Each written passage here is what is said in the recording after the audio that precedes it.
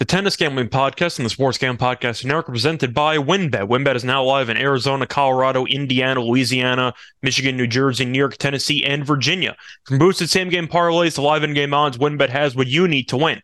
Sign up today and bet $100 to get a free extra $100 at sportsgamblingpodcast.com/WynnBET, sportsgamblingpodcast.com/WYNNBET. State restrictions apply.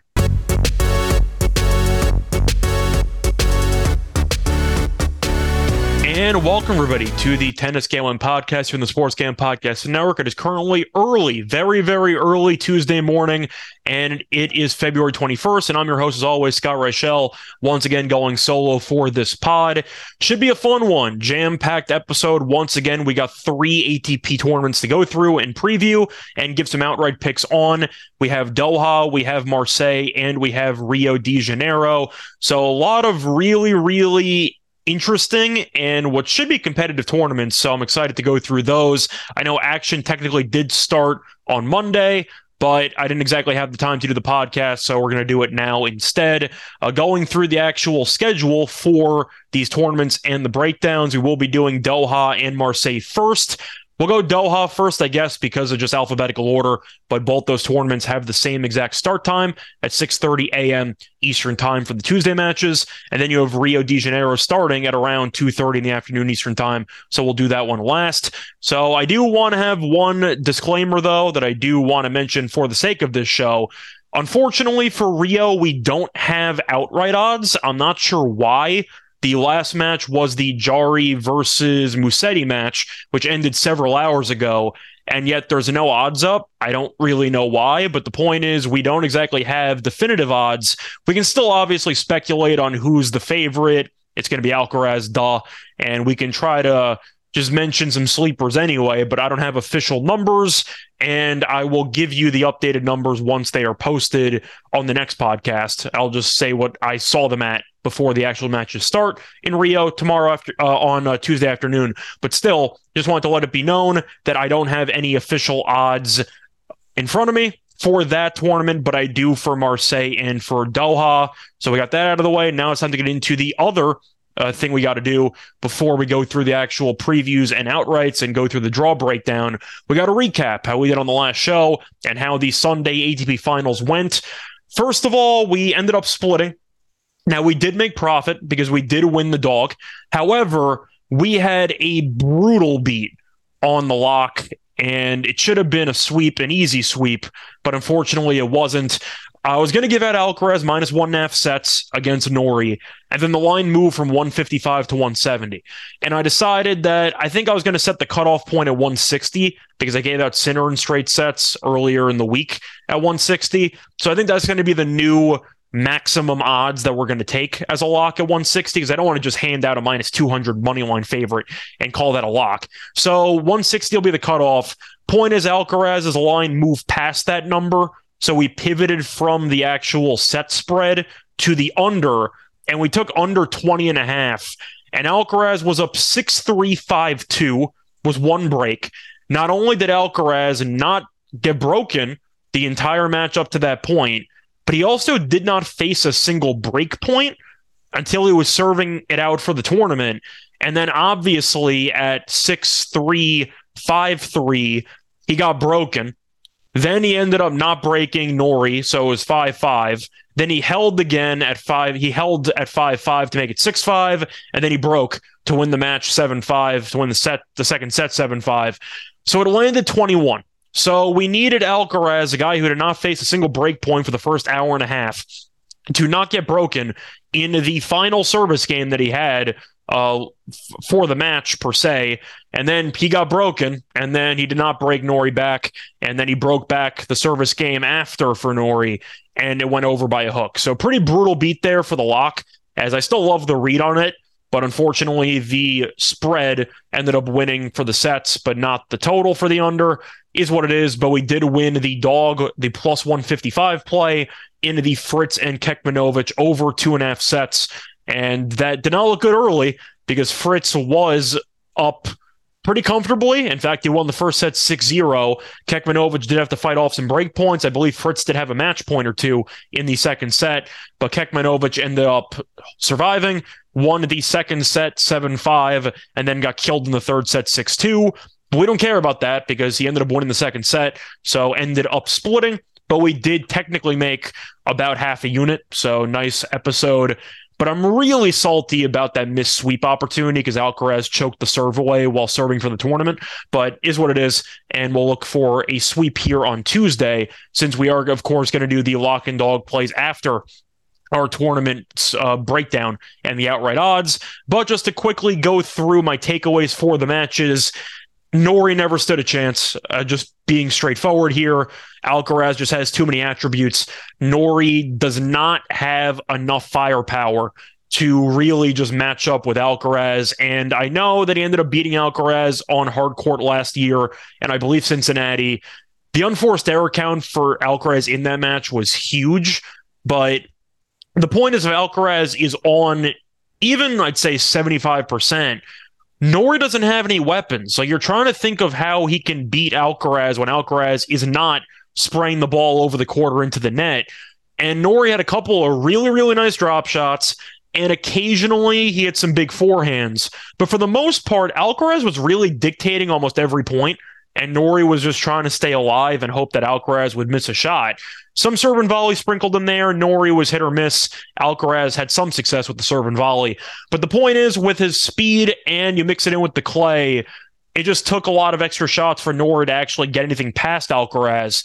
And the really just effortless power that Alcaraz has was really on display in that match. And it really gave Norrie a hard time because he was constantly playing defense at every point. And if you're going to control the rallies and you're as talented as Alcaraz, the other person's going to have a hard time. And that's what happened because Norrie was really staring down a 6-3, 6-3 straight set loss. And it looked a little bit more respectable at 7-5 in the second set. But once again, he did not cause a break point for a set in 2/3 because Alcaraz was just that good. And then he finally broke through and nerves got into the equation. And then Alcaraz righted the ship, and then Norrie got broken again to lose the match. So my main takeaway, Alcaraz looks phenomenal. I think he's a serious candidate to win the French. I know it's not exactly rocket science to say that the guy with the second lowest odds has a good chance to win the French. But I'll put it this way, based on Nadal's current injury status, I think Alcaraz has a better chance to win the French Open than Nadal does right now.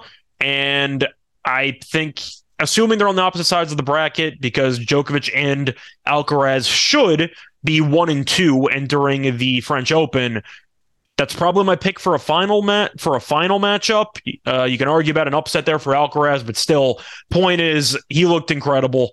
And Norrie, I've said it time and time again, he's a good player, not a great player. He just doesn't have enough overall firepower. Now, as for the other matches, the Rotterdam one was very good. Sinner won the first set 7-5.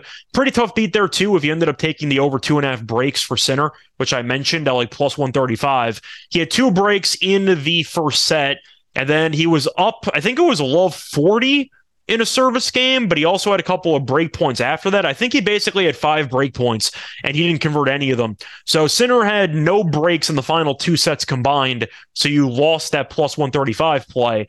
But Medvedev lost the first set and then took over. There was really nothing else to say. Medvedev just kept the ball in play. He turned into a wall, and Sinner was a little bit too sporadic with the shots, and the unforced error count really racked up for him, and Medvedev seemed to win pretty much all of the longer rallies as the match went on. And unlike Sinner, Medvedev was able to capitalize on the breakpoint chances, and he opened up a double break lead early on in both of the second and third sets. So shout out to Medvedev, who after a really bad 2022 season seems, knock on wood, to have gone back on track. We'll see, but the point is Medvedev did look really good, and he did win another ATP title, so congrats to him. Not really much else to take away there. Medvedev's given Sinner problems for years, and I thought Sinner was alive to win the match. He did win the first set, but then if you wanted to live hedge it, he could have and made a little bit of profit. But Sinner is still very good, still young though, so he still has some things to work out on his game. And Medvedev, we know that when he's on, he's a brick wall, but the problem is He can occasionally get in his own head, and he's a little emotional at times, but he won 73% of his first serve points, and Sinner only won 59%. That was really the story of the match. But to look at the final match, though, to go through in Delray, the Fritz match was very, very weird because it's 6-0, and you assume, all right, American in America, Kekmanovic is no-showing the match. You assume that Fritz has it totally under control, and then he just couldn't break through. He had 2 break points at 4-3, which would allow him to serve for the match at 5-3, didn't break. Then he had a match point at 5-4 with a breakpoint opportunity, did not convert there, and then ended up getting broken on top of that the game after. And then Kekmanovic served it out to win the set. And then Fritz just woke up again, and he ended up dominating. So my main takeaway, Fritz, another solid player. It's not the same situation as Norrie because Fritz does have firepower, but he just lacks the consistency. So I don't think that either player is good enough to make serious Grand Slam runs. Fritz losing that 5-setter to a seriously compromising Nadal is a perfect example of that. But I think the lateral movement for Fritz is going to be a problem for a while. You see it as an issue for taller guys, and Fritz is, pretty tall. He's 6'5". So he's basically Chilich height. But the point is, Fritz's lateral movement at times can be pretty rough, and I think that if you can make him run around the court, Fritz is going to have some problems with some stamina or even just with his overall court coverage, and that's kind of why I like Fritz, but I don't love him as a player, and I think even though he's a fringe top 5 guy, I'm not exactly picking him being a serious threat to win any Grand Slam event anytime soon. As for Kekmanovic, not really much more to add. I think Fritz is a better player, but shout out to him, though, for battling when it looked extremely bleak early on and forcing a third set in the first place to help us cash our bet. So nothing really else to go through. There were 3 favorites, and they all won in the Sunday action. But now it's time to move on to the upcoming week's action, and we're going to start off in Doha. And to go through the Qatar Open, we got to start off with the winner last year, and it was Bautista Agut against Basilashvili. And it was kind of a weird moment because it was an exact replica of the 2021 final, because you had the same 2 finalists. You had Bautista Agut taking on Basilashvili. As crazy as that sounds, Basilashvili was in a final back-to-back years in the same tournament, and then his career basically ended. Or, that's a whole separate story. But the point is, Bautista Agut has done well here in the past. He's won this event twice. He's made the final 3 times in the last 4 years, as he did win this in 2019. But to look at the actual odds for this event, Medvedev is favored at around plus 165 to win the tournament. Rublev is plus 550. Felix is 6-1. Zverev's 8-1. Bautista Agut to defend his title is 11-1. Murray is 12-1, fresh off of his thrilling victory against Sonego in the first round. Leshika is 14-1. Davidovich Fokina is 18-1. Evans is 25-1. Rusevori, 28-1, Zanchel, 28-1, Greek Sport, 33-1, Kwan, 33-1, etc. I probably could have stopped a couple names sooner, but that's what we're looking at. And to go through the actual draw here in Doha, I'll start off with the favorite here with Medvedev. And Medvedev has a pretty favorable draw, face off against Brody in the second round since he had a bye. Most likely going to face off against, I'd probably guess, Agut. Agut, I'd say, is, of course, not the same guy that he used to be. It's why we faded him in the U.S. Open once he ended up facing off against Tommy Paul. But Bautista Agut's still good, and he has been historically great at Doha. So you're assuming he'll probably face off against him, but Fucsovics definitely isn't a pushover. That should be a pretty good first-round match, and the winner of that takes on O'Connell in the second round. But Medvedev, you have to wonder about fatigue. I mention it all the time. If you make the final the weekend prior, then usually you have a problem early on. We even saw it with Sinner, who made the final in that tournament last week, but he did end up going to 3 sets against Bonzi in the first round in Rotterdam after winning a tournament the week prior in France. But the point is, I do think at the end of the day, Medvedev's the best player in that quarter, and I think he should be able to make it through. Then you have the interesting dynamic at the bottom because you have Felix, who's in his quarter once again. And yeah, that's bad news for Felix. Not in his quarter, actually. I mean, in his same half of the bracket. That's bad news for Felix because Medvedev owns him, and Felix has never stood a chance against Medvedev. Medvedev just absolutely dominates against Felix, and we saw that in Rotterdam as Medvedev really, really took him behind the woodshed. And if you're looking at how that ended up playing itself out, he ended up winning that match 6-2, 6-4. But that's nothing new because if you go through the head-to-head matches between these two guys, Medvedev is 5-0. And most of those matches, not particularly close. Now, the Australian Open match in 2022 was very good, as Medvedev ended up coming back from 2-1 down, and I believe Felix had a match point or two. But Medvedev has just matched up very well against Felix. So I don't think I can take Felix in this event. I made a case for him last week, but I don't think I can do it at this price at 6-1 when he's against his boogeyman in the semifinals. Or he's projected to. So I'm not going to do that. But I think if you want to talk about where the value might lie, do I think there's value on Rublev? Because Rublev is on the other side of the bracket. So I guess you can argue that there's automatically value. But if you're looking at his overall draw, it's not easy because he faces off against either Griekspoor or Hallis in the second round. We saw Griekspoor in Rotterdam, and I know it was his home country. He looked pretty good. He brought Sinner to a tiebreak there. I believe it was 7-6, 7-5. That was competitive. And we've seen Rublev be a bit inconsistent as he got, I don't want to say smacked, but he lost pretty decisively to de Minaur. So I'm not sold on Rublev's form. We know he can be quite streaky at times. So I'm not really sold on Rublev either, especially with Griekspoor being the...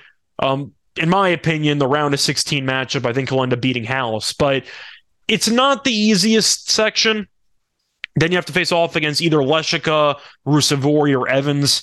It's not bad, but it could be a lot easier. Let's put it that way. So if I had to pick anybody, I probably would lean Medvedev.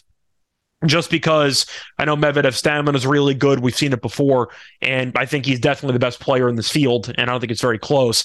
I know Rublev did beat Medvedev in the ATP finals last year, or technically a couple months ago, but still 2022. I just think that Medvedev is still very good at head-to-head against Rublev in their careers, and I'm not going to overreact to one match when Medvedev was playing some of the worst tennis of his career, and it still went to a third set tiebreak, which he lost. So I think you'll end up seeing Medvedev probably make a final here. So I think that he's definitely my choice to win the event.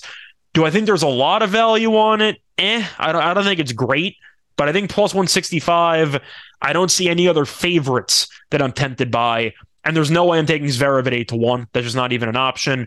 Bautista Agut is your historical option if you want to take him, but do I like his path? I mentioned it before.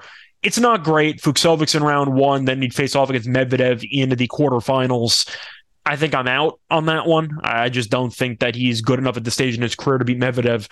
So looking at where I would target for a potential long shot, I think it would be in that Rublev region. Just thinking that if he goes down early, you can make a case for a couple of guys to maybe make a push for a semi. And you'd have to face off against either Zverev or Murray or maybe Zandschulp in the semi. So it's really not a bad path if you can get past Rublev. So you can make a case maybe for Evans if you think he gets past Ruusuvuori. That's a bit of a tricky little section there with Leshika as well. De Zoomer doesn't have a chance, in my opinion. I just think Leshika is going to beat him comfortably.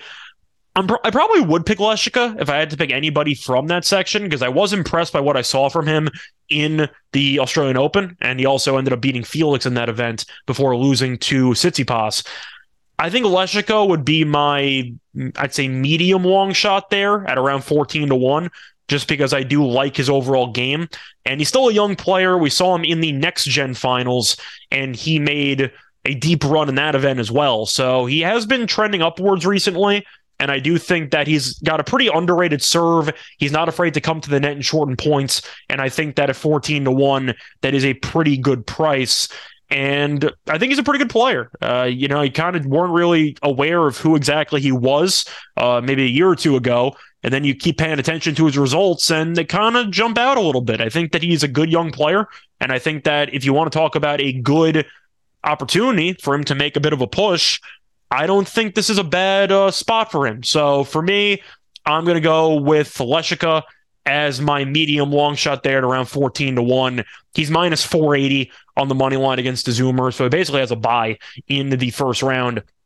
And I'm hoping, for his sake at least, that you'll end up seeing his second round opponents or potential opponents kill each other with a matchup between Ruusuvuori and Evans. That could be a 3-setter. That could be a bit of a war. So give me my two outright picks. Will be Medvedev at plus 165, and I'll take Leshika at 14-1. Just quickly checking, though, if I could see any better odds on Leshika or Medvedev, actually, for that matter. So Medvedev, no, but I do see Leshika at 15-1. I'll take the 15-1. So those are going to be my two outright picks. Now, moving on to the second tournament, going to move on to Marseille. And for this event, you do have, well, I'd say a pretty interesting field. Let's put it that way. But to go through the actual odds for the outright, starting off with the favorite here, you have Sinner at plus 175. You have Hurkacz at 5-1. Dimitrov at 650. De Minaur at 7-1. Cressy at 11-1. Bublik at 14-1. Wawrinka at 14-1. Goffin at 20-1. Bonzi at 20-1. And at that point, even before that, honestly, once I said Wawrinka at 14-1, you should have realized that nobody else has really a shot to win this event, because I'm not picking Wawrinka either. But either way, it's kind of a similar field in a way to what we just talked about, because you do have one pretty somewhat decisive favorite, and then you have a couple of guys, or in this case, one guy, who I think could or should be around 5-1. And everyone else, I just think, is nowhere near the level of Sinner right now. So I think this field in general is worse than the Doha field by a decent margin, because at least in the Doha field, you still have Rublev, you still have Felix, you have a couple top 10 guys.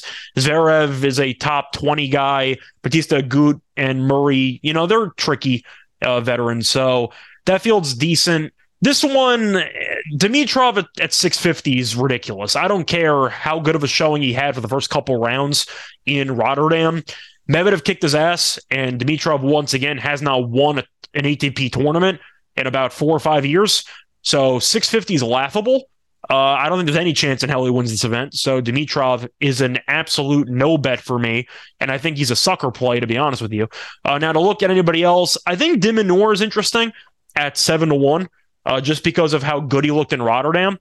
And I know he ended up losing a very competitive match to Dimitrov, but I just think that De Minaur is just more, I don't want to say consistent, but I just think with him being younger than Dimitrov, his stamina translates better to long tournaments. And I just feel like when you're looking at De Minaur's overall draw, I think it's doable if you're looking at who he's against. He's facing off against either Richard or Andujar after having a bye in round one. So it's basically a bye into the quarters, and then he's facing off against most likely Cressy, and De Minaur just beat Cressy. I think it's a very good draw for De Minaur. And then he face off against probably Sinner.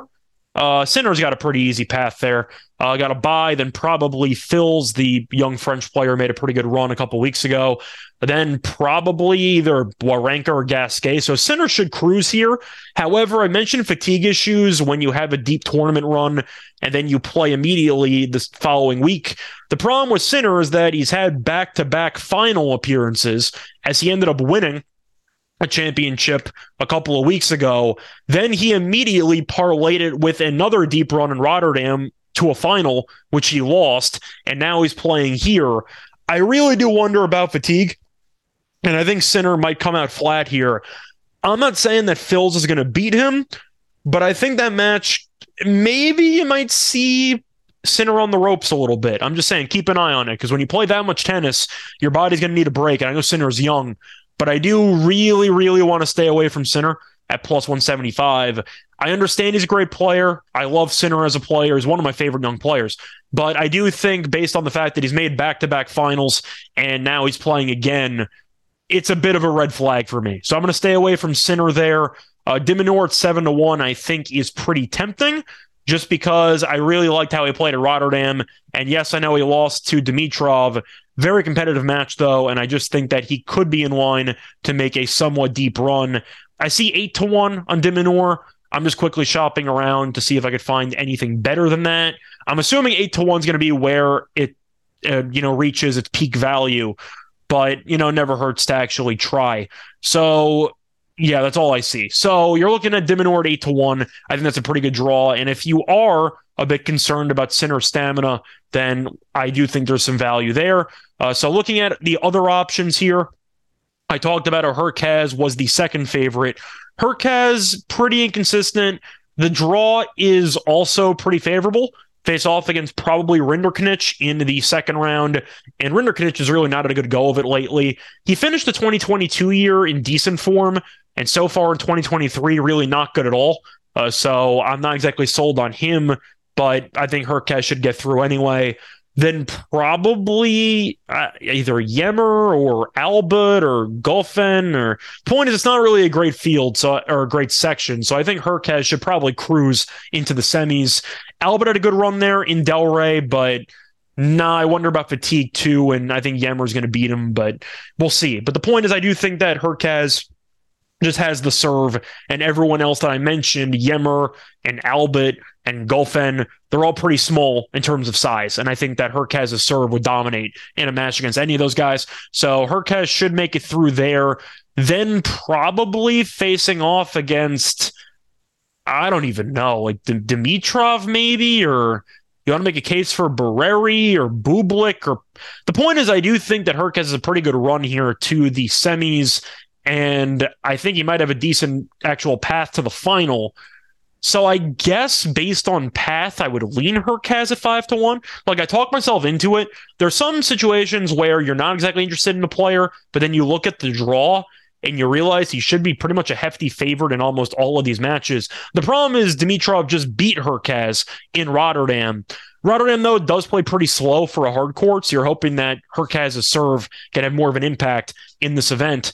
But it did go 2 tie breaks, so it was competitive. Dimitrov just got the better of him in those 2. But I see 550 on him there. I don't think I mind it. I think you actually have a decent chance of getting a Hurkacz and De Minaur final.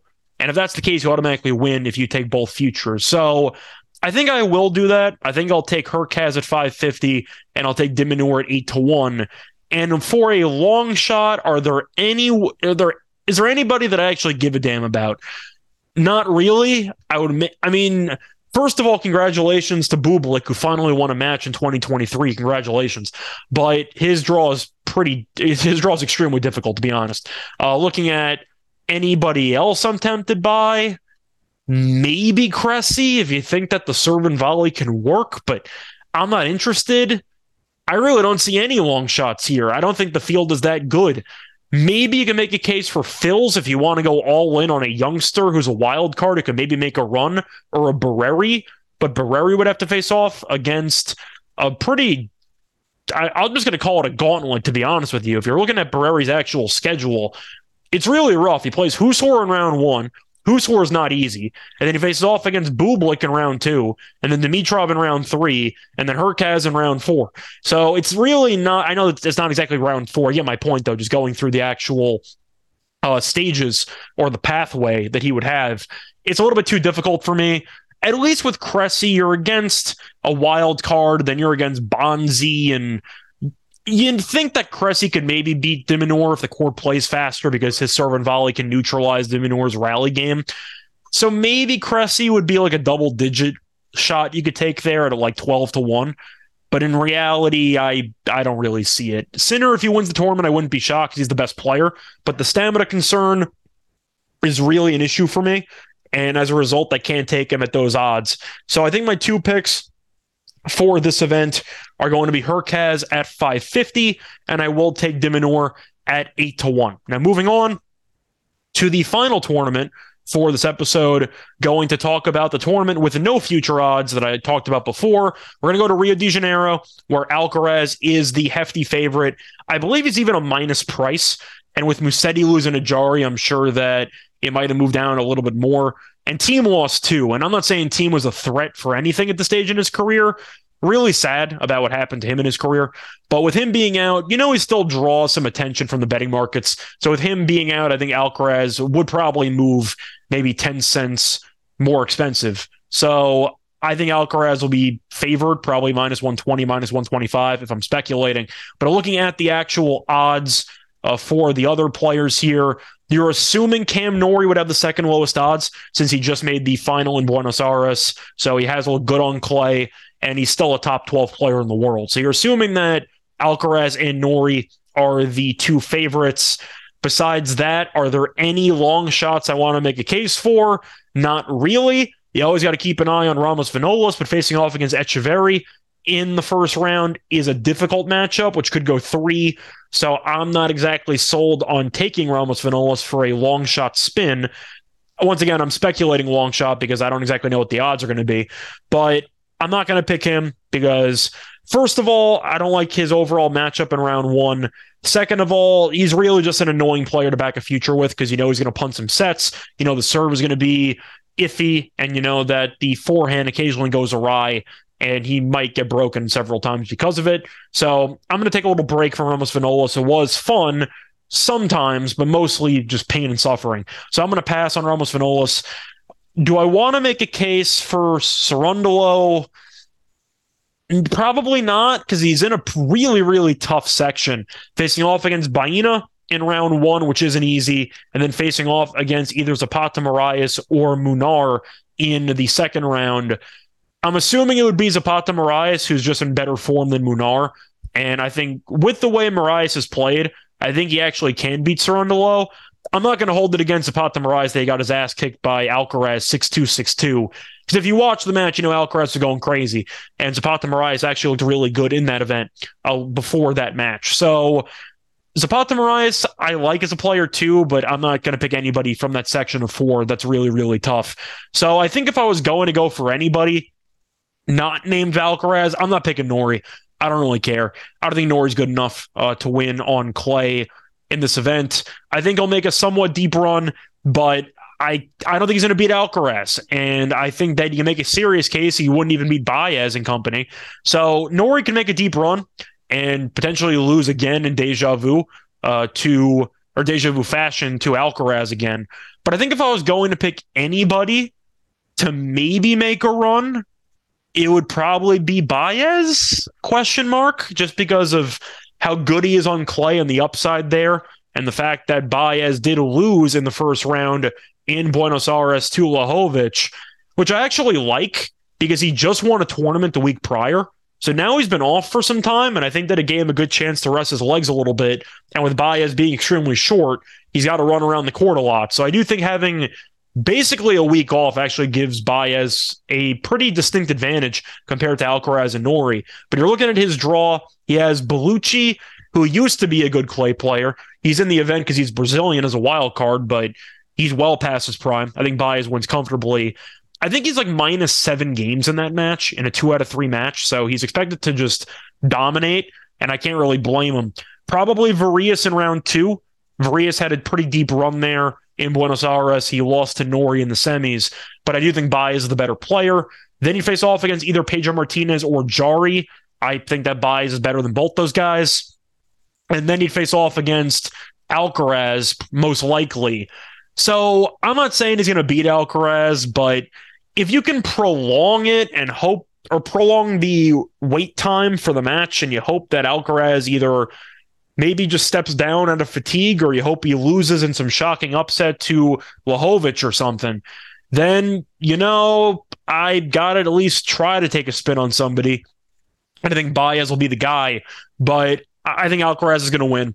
So Alcaraz is my pick. You can argue about stamina, but after what I saw in the U.S. Open last year, I don't know if Alcaraz actually gets tired because he just went to endless 4 or 5 set matches, and it just seemed like he was going to be cooked after that Sinner match, which is still one of the best matches I've ever seen.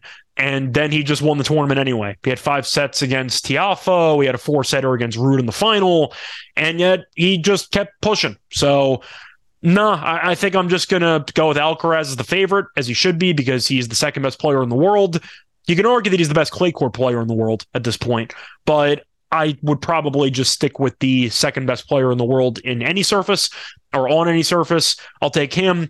And my spin will be Baez, who should be at a plus price. But that's basically it. A lot of these, all 3 tournaments are kind of similar. They have one pretty decent favorite, a couple of guys who are somewhere around the 5-1 range or so, and then if just the bottom falls out and you kind of just have a couple of people who you think could make a run, but not really. And that's kind of where you're at. This tournament definitely has the most lopsided favorite because Alcaraz is a minus price to win the event. But it is a pretty weak field, especially for clay. So I think that once again, to wrap up the actual outrights for all of these tournaments, my pick is going to be the favorite in Doha. I'm going to go with Medvedev at plus 165, and I will go with Leshika at 15-1 as my long shot. Then for Marseille, I'm going to go with Hurkacz at 550, and I'm going to go with Dimonor at 8-1. And my picks for Rio de Janeiro, I will take Alcaraz as the favorite. I kind of have to. He's just so much better than everyone else here in terms of talent. And I will also go with Baez as my long shot sleeper, probably somewhere in between like 10 to 20-1. So somewhere around there. I'm assuming that's where his odds will be. That will be my quote-unquote long shot spin. But time to get into the actual match predictions with the lock and dog segment. But before I get into that, going to have a quick word from our sponsor. And we're brought to you by WynnBET. WynnBET is the official online sportsbook of the Sports Game Podcast Network. WynnBET is active in a bunch of states, and there are a ton of ways to win, including live betting and same-game parlays, aka WynnBET's Build Your Own Bet. Great promos, odds, and payouts are happening right now at WynnBET. Ready to play? Sign up today to receive a special offer. Bet $100 and get an extra $100. Limited state availability. And of course, if you hit the biggest long shot parlay of the week, you get an extra $1,000 in free credit.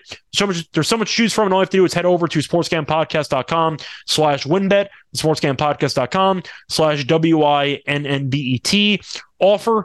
Subject to change. Terms and conditions at WynnBET.com. Must be 21 or older and present in the state where playthrough WynnBET is available. If you or somebody you know has a gambling problem, call 1-800-522-4700. Welcome back, everyone, to the Tennis Gambling Podcast. Just finished going through the future preview and the outrights for Doha, Marseille, and Rio de Janeiro.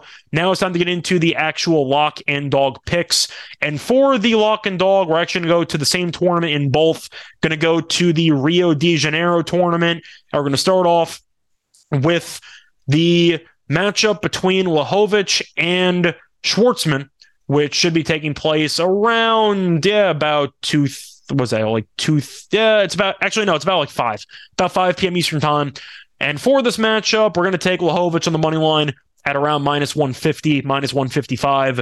If you want to go for minus 2.5 games, I like minus 110. I don't mind that either. But wait, actually, you know what? No, we're going to switch that. For our lock, I'm going to keep the Lajovic play, but I'm going to use that for the dog, actually. So for the lock, I'm going to go to the same tournament, looking at a matchup around 2:50 p.m. Eastern time between Fognini and Barrios Vera. And for this matchup, we're going to take Barrios Vera on the money line at minus 125. And there's a couple reasons why we're going to fade Fognini. First reason, simply put, Fognini's basically washed. And at this stage in his career, he might want to focus primarily on doubles. I mentioned that because congratulations to Fognini. He did win the doubles title in Buenos Aires with Bolelli. Quietly a pretty good doubles team between the two of them. So a little Italian power there in Buenos Aires to win a doubles title. But the point is, Fognini in singles doesn't have it anymore. You're looking at his recent results. He's lost each of his last 4. Over the last year, he is 8-11 straight up on clay. And we know how good Fognini used to be on clay. even beat Nadal a couple of times on clay. So that tells you how good he used to be. Not anymore. He can't really move around the court that well. His serve was never that good. And mentally, we know that he was not afraid of doing dumb stuff on the court all the time. And I do think that a young player like Barrios Vera, who's been playing good tennis lately, I think is going to give him problems. If you look at the last couple of weeks, he's 4-1 straight up in matches. He also had to go through qualifying in Rio de Janeiro while Fognini was stuck in Argentina playing doubles. So the point I'm trying to make with that is the fact that Barrios Vera should be more accustomed to the actual courts in Rio de Janeiro because he's played a couple of singles matches leading up to this event. And you're looking at how he fared in those. He obviously won because he's here, but he has not dropped a set. He ended up beating Kovalik 6-4, 6-4, and beat Tabillo 6-4, 6-4. And Tabillo did end up making a deep run last year in Cordoba. So he's a pretty decent clay player as well, but you have a guy who in the last year, I talked about Fognini's clay record. Barrios Vera over the last year is 27-16 straight up on clay. He's been busy on the clay recently, including challengers, so he should be really dialed in for this match. And I just think Fognini doesn't have it anymore. So for me, I think -125 is a great price, and I think you'll probably see a lot of money coming in on it. Might close at 140. I don't really care. Give me Barrios Vera on the money line, but make sure your book, whichever one you bet on, does also count bets if retirements occur, if the first set ends up finishing. Some books will just waive it if the match is not fully completed. Other books have a one-set minimum requirement where anything past that, a player quits and you win anyway. So make sure you read the fine print of the house rules there for the books, but the one that I see in most books that I use involve, especially for tennis, the automatic win, the win grade if a player ends up retiring after the first set, because you do want to avoid getting screwed if you're fading in older players that injury issues in the past. But the point is, give me the younger guy at -125 for that lock. And for the dog, I am going to go to the Lajovic and Schwartzman match. And I was going to take Lajovic money line, but then I thought about it and realized, based on how bad Schwartzman's been, I think we just got to go for it here. We're going to go with Lajovic to win in straight sets at +145. I really just can't turn it down. Schwartzman, we just saw him in his home country in Buenos Aires tournament. He had done very well in the past, and he got his ass kicked. Zapata Miralles killed him. It was 6-1, 5-2, and then Schwartzman ended up breaking, so it could have been that bad, 6-1, 6-2. Schwartzman broke and then got broken to lose the match, so it turned into 6-1, 6-3. But he's just bad. He's lost 10 of his last 11. I think he's lost in straight sets in 7 of his last 8 matches. So I want nothing to do with Schwartzman. And Lajovic, kind of similar to what I said about Zapata Miralles before. He looked good in Buenos Aires, and then he ran into Alcaraz. Not his fault. Alcaraz was absolutely nuts in that event. And Lajovic hung around for basically a set, and then Alcaraz took over. But the point is, Lajovic did look good in that event leading up to the Alcaraz match. He ended up going through qualifying, didn't drop a set leading up to that situation. And then Alcaraz, of course, killed him. But actually, no, he did drop a set. So he ended up beating Olivo, ended up beating another qualifier, beat Baez. I mentioned how Baez was fatigued from winning a tournament the weekend prior in Cordoba. But still, Lajovic did beat a very good clay court player coming back from a set down and winning that one in 3. Then he beat Ugo 6-3, 6-1, and then lost to Alcaraz. So he has been playing pretty well on clay, and Schwartzman has just been bad. I think he's going to have to go to some challengers or take some time off. But +145 for a straight set win against a guy that's lost 10 of 11 matches, I think is a bargain, which is why I'm going to pivot to that as my dog. So once again, just to recap everything, my lock is going to be on Barrios Vera, money line at -125 against Fognini, and my dog will be Lajovic to win in straight sets against Schwartzman at +145. Other than that, though, that's going to wrap it up for this episode. We're back once again later in the week, probably for the semis of those 3 events, and then do the same exact format. I think we're going to stick with this format. Let me know in either a review or in the comment section or just anywhere. You can even hit me up on Twitter at Rice Show Radio.